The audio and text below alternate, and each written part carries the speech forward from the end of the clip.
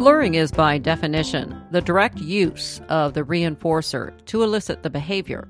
The detail behind that is direct. But as with any protocol we might use to teach a dog, it's only as good as its application, and that means our skills. Welcome to Learning About Dogs, a podcast for people who love learning about dogs.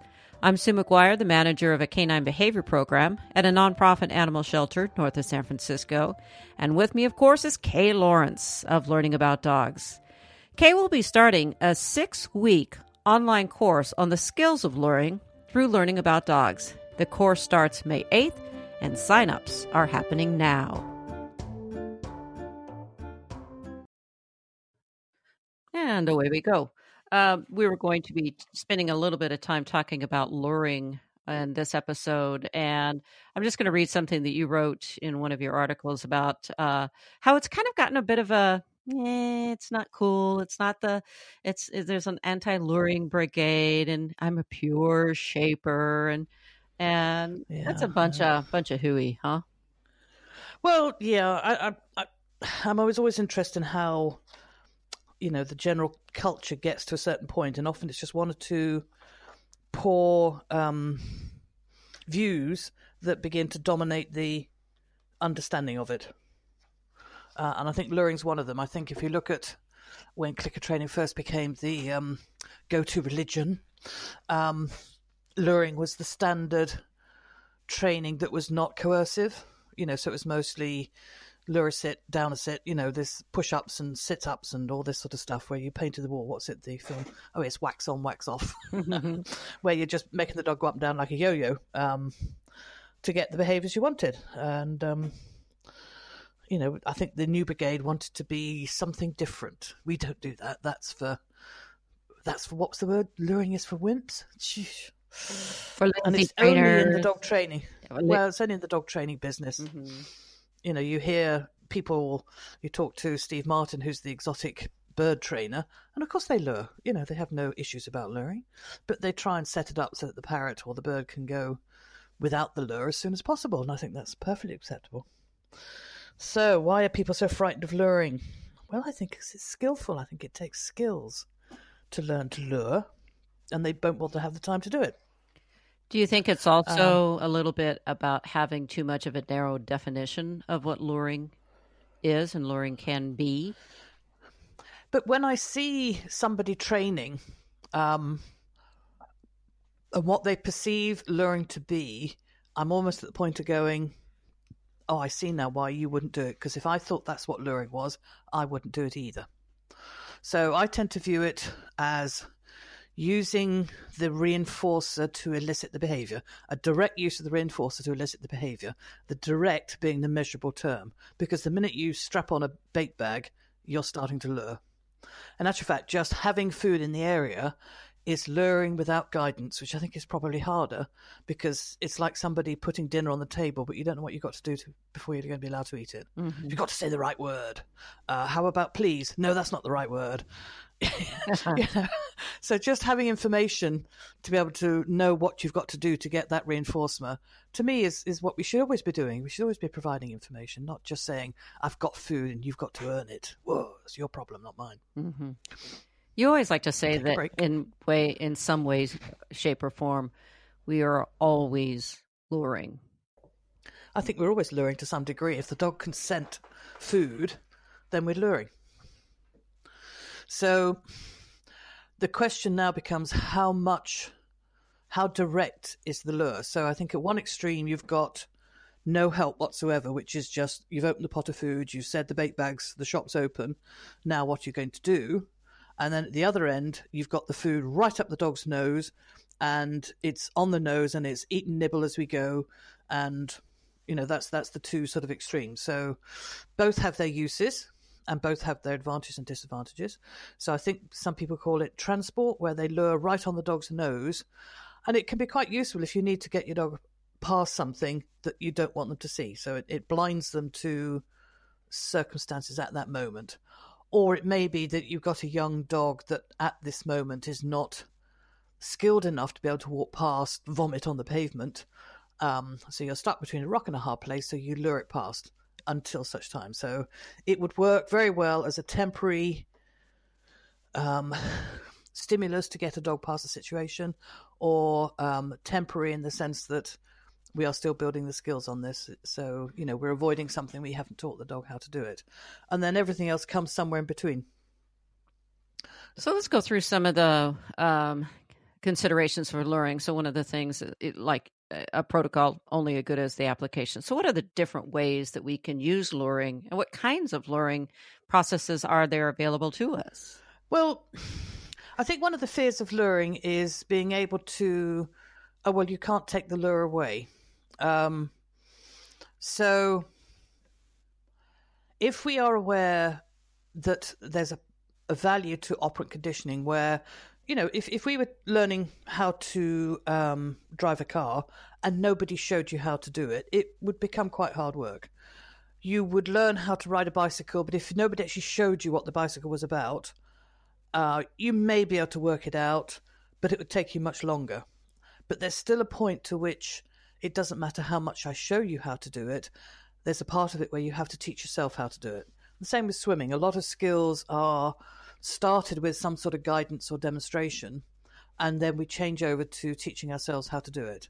And if I really want to make people suck teeth, I call this the moment where you go operant. Yes, you're learning how to do something. Yeah. You go, no, don't show me. Let me have a go. And I might be slow and I might not be too good at this yet, but I want to try it out. Now, if you block that moment by continuing to show somebody how to do it, then they'll probably lose the desire to teach themselves how to do it. You often see it with technology, when I've seen people teaching somebody else something on the computer.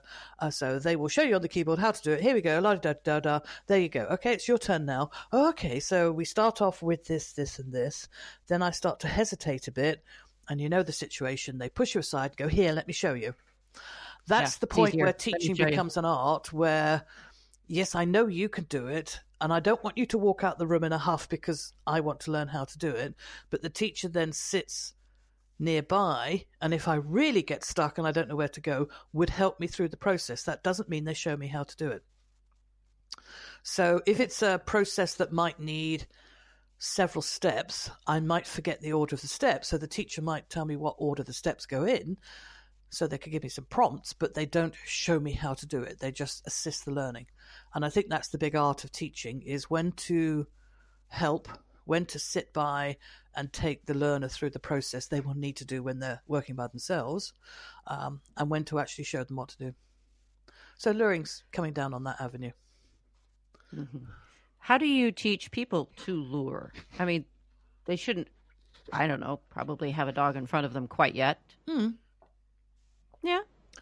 Okay, so if we are centering our training about reinforcement, delivery of reinforcement is probably one of our core skills for people, being able to deliver food well.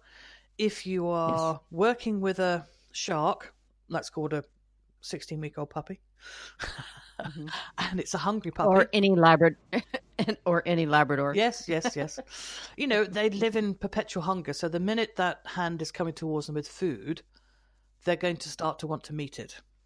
And the natural instinct is, when you see that mouth opening towards your hand, is to slightly pull back because you think this is going to hurt.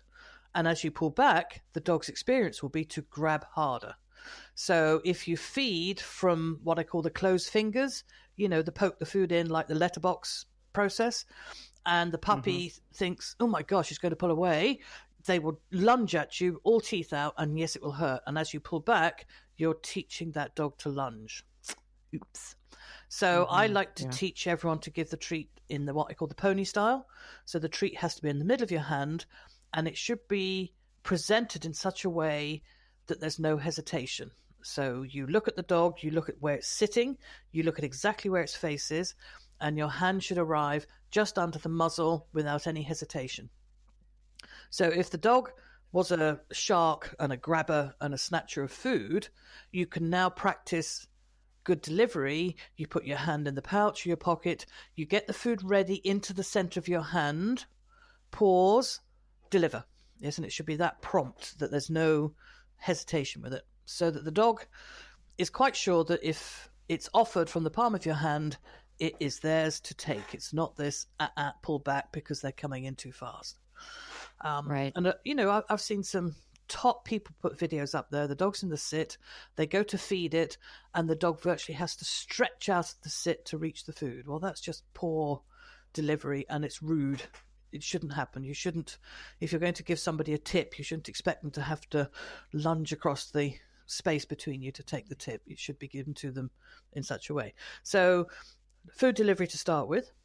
And if we start back chaining out of that, so we have a nice clean delivery of the open hand, if I want to lure, I would have the food in a shut hand, so it's in between my fingers, what I call the posting hand, and we give the dog a waft, and as the dog follows and orientates to that hand, you change to the open hand and deliver it back to the dog. And that's all we want the dog to do, is to learn to follow, not eat on the job. So for me, luring, when it's done well, should look like the dog can watch this hand without lunging at it, and probably keep their nose about 6 to 10 inches away from the lure without lunging for it. And then as you change your hand to the give, that becomes your future marker. So people are learning very quickly the difference between, let me show you how to go around a cone, let me show you how to go under a chair, let me show you how to take a step forward. And because you've responded, change my hand to an open hand, which is the marker, you can now eat it. Or you can throw it to the floor, if it's a difficult situation. So, guiding, luring should be about teaching a dog to follow. And because dogs are very, very good at following scent, I like them to think of it as a scent target. So as you move your hand through the air, do you remember we used to move sparklers and that through the air? There's like that trail of sparkles going along. So if you imagine it like that, then that's what the dog's following. And if you go too fast, the dog will lose it. If you go too slow, they're going to be into your hand too quickly. So it's a wonderful, wonderful way of teaching people about the dog's body language, learning how to read the dog, learning how to move their hands in such a way the dog clearly understands what's wanted, using their own body language to back up the dog. So instead of just standing still and waving your hand around, if you want the dog to move across the front of you, then you take a step to the left. And if you want the dog to move to the right, you swap the treat over in the other hand and you take a step to the right. So, it's a wonderful way to teach puppies what people do with their bodies and what it means for them. And what people do with their hands. I mean, hands, one of the things I really encourage my volunteers at the shelter to do, if there's one skill that I could teach dogs to go home with, is learning how to take food reinforcers safely. Yep. And that is, Yeah. And then our job is to show new adopters how to deliver food safely. Yeah. None of this and pull back on the hand just because you've taught the dog to snatch. Yeah. Do it well, do it carefully, and do it with good manners. It's a thank you. It's not that sort of, okay, thank you. You've got to do it properly. It's, no, here it is. It's yours. Thank you. And it should be right in front of the dog. We call it breakfast in bed, without them having to reach out of bed to get it. They should be able to rest where they are and go, gosh, thank you very much. And even if it's table service, which is a little bit further than breakfast in bed, they should be able to take it within reach and not have to lunge across the table to grab it. No value in grabbing it at all. So since you consider this to be almost scent targeting or visual scent luring, then let's back this up a little bit and really think about the food reinforcers that you're deciding to employ in your training sessions. They have to have a bit of odor to them. I mean, I know they're more I know that some of the stuff I see you guys use in England, I'm going, ugh, where'd you get that? You're awful, you mean? We did. Yes. I know. If you so we've got, right down from the stuff you buy at the pet shop that comes in a bag and it's shaped like a dog biscuit but smells of nothing. It's shaped like a little plastic bone, and it could be plastic for all you know. It smells of nothing. Right down to stinky liver cake that's got the guts of sardines wrapped around the side of it, and all the rest of it. I tend to think, I personally have never cooked a dog treat in my life. I think it's the way you use the treat is probably more important than what you cook to put in it. But with the ingredients that's in some of these foods today, I think you've got to be so careful what you use. But most dog food, i.e. kibble, it's fat that is the element that gives off the best odour. I remember many years ago when we had the sheep farm, we had a lamb that got rejected at the abattoir because it was too fat. I don't know where he had been and what he had done, but he was the size of a house. So when I looked at him, I thought, oof, you need to go down the road with the others. And he got rejected because there was going to be too much fat on it. So he basically told us to take it home after we had, done the job. So that lived in the freezer for quite a while. And I remember taking the last joint down to dog training class. And I think one of the girls counted up that I had 17 dogs in the sit for Harry. He was called Harry, this lamb. It was just, the fat was just dripping down my hands, and every single dog in that room was there. Oh my goodness. Every single dog was there. So the fat content is what is going to be a strong contributor to the attractiveness of it, which is the same for us. When you hear or smell something cooking, that joint in the, the oven or whatever, and all people that love cheese, it's the fat content in the cheese that makes it super. Yeah, so yummy. So we've got, and a lot of kibble is sprayed in fat, yes, to make so that when you dampen it, you get that scent of food come off it straight away, and that's supposed to be the appetite stimulant. But we've got a good company now that produces pure meat products that are easy to handle. I can chop them into, centimeter square cubes. They call it a pate, but it's more like chub. Yes. Looks like it comes in like a sausage chub of some sort. Yeah, and it slices very, very easily, and it's got good scent to it. I wouldn't want to leave it in my pocket for a day or two, but, if you've got it in a container or it's in a plastic bag, it's good. Because the scent of it, I can smell it, and it's certainly not offensive. And I think a treat for people to hold in their hands has got to be appropriate for the people as well as the dogs. Yeah. I can remember back when I used to work with my little Jack Russell a lot. I used a lot of fish-based treats because she absolutely adored them, and I didn't. Yes. But I've stood next to somebody in a workshop. Well, actually, she sat next to me, and as the day got warmer, the smell that was coming off her was really quite offensive. And I'm sure I didn't want to say, do you have a personal problem? Or, oh, my goodness, what have you got in your pocket? And it was the treat she had in her pocket, but she probably had lost the... when you put on too much perfume, you stop smelling it after a while. But heavens above, it was most unpleasant, and that was fish-based stuff. So I've it's not been my choice of treats. But I think if we use the... But on the other... Sorry, if you use the food... Right, I was going to say... We keep jumping. I just keep thinking about 7 dogs sitting for Harry. I can imagine 17. A bunch of people at 17. 17. Yes. Excuse me for undercounting that. Yeah. I can imagine at this seminar, people a bunch of dogs following this woman around and all the humans avoiding her. Well, this was the evening class, and most of the dogs knew me anyway. But once they saw that 1 or 2 dogs were getting treats, they were not focused on what their owners were doing. And we trained mostly off lead, so it was a question of, yes, I'm joining that party too. And they're all sitting or downing, and here's for you, and here's for you, one for you. It's the old penguin thing, where's one fish for you, one fish for you, and that was the end of Harry. But I had to have a wash afterwards, yes, because it seeped through your clothing and everything. But I think the way the treat is delivered is possibly part of the, when people say, oh, I need to have a really high value treat. If you've got plain food and the dog says, I'm not too bothered about that, then at that time, I don't know that I'll be training. If the dog is not prepared to go, if all other things considered, this is something I would like, then I don't know that we necessarily need to change the food. I think we need to change the way we deliver the food. And that dog might benefit from chasing or catching or playing little secret games with the food, where you sort of like a magician that doesn't know where the food's going to come from. There's more curiosity in it. There's more value in the way you deliver it to the dog. I think that's the added value of the food, not more cooking. Yes, it's not always scent-based. Right. I think we need scent to say that this is food. It's not rubber. Oh, that's good. But there again, look, I've given a dog a piece of rubber by mistake because it was in the pocket, and he just ate and swallowed it. And you found it later. Yeah, maybe not. Yeah. And we've also used air cookies. One of the Gordons, because he liked to catch treats, used to jump up and catch them. So I pretended to throw a treat. And it wasn't until the 6th treat that he realised that I wasn't throwing anything at all. But he jumped up and catched it. I just wondered how long he would go on with air cookies.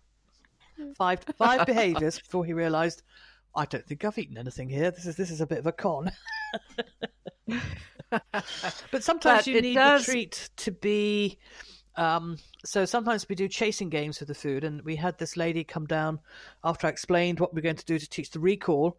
She came down with mozzarella balls. No, I'm not a cheese eater, so I don't shop in that section. But these were like white ping pong balls. And as she lobbed them down the room, I have never seen a dog that was disinterested in food have so much fun. Little terrier type of thing. And it belted across that room. So, of course, we got fantastic recalls because it was anticipating kill chase. But then I looked at the price of these mozzarella balls and the amount of fluff it picked up and dirt on the way as it went across the room. But functionally, it was good. The dog could see it, it moved, and the dog wanted it when it actually stopped moving. So if I need to have what I call a good chasing food, I will cook breast of chicken, cube it up so I don't fully cook it. I cook it probably for 70 or 80%. Cube it up. I wouldn't eat it myself at this stage. It's still slightly pinky. Into good, say, 1-inch squares, 1-inch chunks. I then put it back in the oven covered in oil, shunt it around quite a bit, take the heat off the oven till it's down to about, the lowest it can go for about an hour. And what happens is the outside crisps up because it's covered in oil. And then when you bung that chicken across the floor, it'll bounce. It'll bounce in the most attractive way you've ever seen. And you've got chasing chicken. So chasing chicken is for those situations where you need the extra bit of activity in it. Chasing chicken. Gosh. We are going into reinforcement, and we can't help but go through reinforcement when we talk about luring. But let's talk about luring, just the absolute grind it down to using the lures. And then what are some of the more common mistakes that people make with luring? One of the things I see is people not trusting their dogs and keeping the lure too long. Well, it tends to turn into baiting and teasing. Which if you sort of half offer it and take it away, that is just unethical. That's just horrible to see. So you need to be clear about what you want the dog to do. So the very first thing is the dog's going to follow your hand wherever you take it. So one of our first exercises is teaching people to walk the dog to the left, walk the dog to the right. And you think, oh, that's easy. But then you start to incorporate a turn. So the dog walks to the left, turns around, walks to the right. Now, that might mean you've got to swap hands with the treat, but you want the dog to be able to see you do it. So you've got to be able to judge how to maintain a focus, but not be so slow that the dog starts to grab it. You've also got to become aware of the sort of amount of space a dog needs to turn around and how they turn around. Do they turn around with their head in the air, or is their head going down as they turn around? And it's nearly always they will turn around with their head heading downwards as they go around. So we do little games where if you're going to lure a behavior, I want you to know where the head is going to go. So luring is really only for behaviors where it goes nose first. I wouldn't lure a dog to walk backwards, for instance. So if the dog's going to sit, where would the head be when it has sat? And most people look at me squinty-eyed on that. So let's have a look at a dog. Oh, there's a dog going to sit. Look at that. Where's its head when it's sat? So if this particular dog sits forwards by choice, then you'd use the lure slightly, pulling the dog, and its head's moving upwards, the muzzle moving upwards slightly. Excuse me. But if this is a dog that sits backwards, then you'd use the opposite. The food would go back above the dog's ears, and then as you see the butt start to hit the ground, down would come the food underneath its face. How does the dog lie down? So I think luring, when taught well, has to incorporate how does this movement happen for this dog when there's no human intervention. Because very often people lure a dog to sit badly. And that's one of the things that is, another area. If you're going to do a job a lot of repetition. So say you're going to use a computer mouse hundreds of times a day, just one slight misangle of your wrist, and that will start to cause issues further down the road. So a small movement that's probably not requiring a lot of fitness, done slightly out of balance, as that multiplies the more times you do it, the faster that is going to go wrong. So if a dog's going to sit for their own pleasure in the garden to watch the birds, or if you're going to ask a dog to sit maybe 10 times a day, you want them to sit to put them on a lead, you want them to sit before you put the breakfast on the floor, you want them to sit before they go out the door, you want them to sit because you've got a bit of toast left over, you may ask a dog to sit for you 10 times a day. Every day, that's 3,650 sits you've asked for over 5 years. Now, if that sit was structurally unbalanced for that dog, not only have you pushed the dog into a potential orthopedic issue, but you've also made it uncomfortable as well.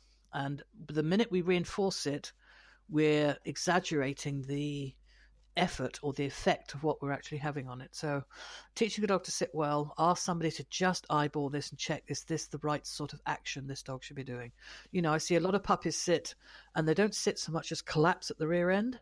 So the pelvis is all rocked badly. There's like a kink in the middle of the back. The knees are tucked out. And if it's a male Labrador dog, everything's hanging on the floor at the same time. And they carry on reinforcing that for the next 5 years.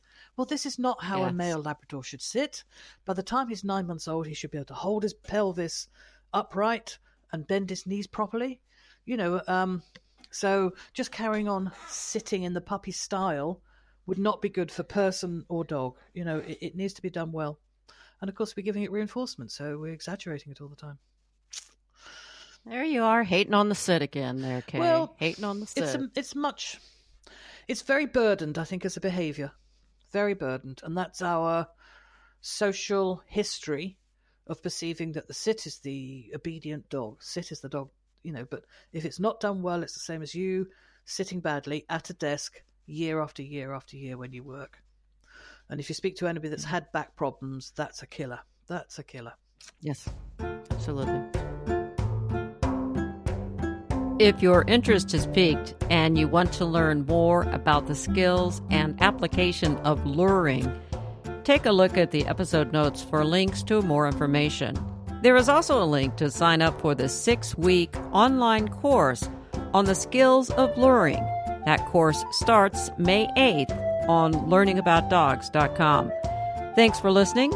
Please leave a review on iTunes and also tell a friend if you're a fan of the podcast.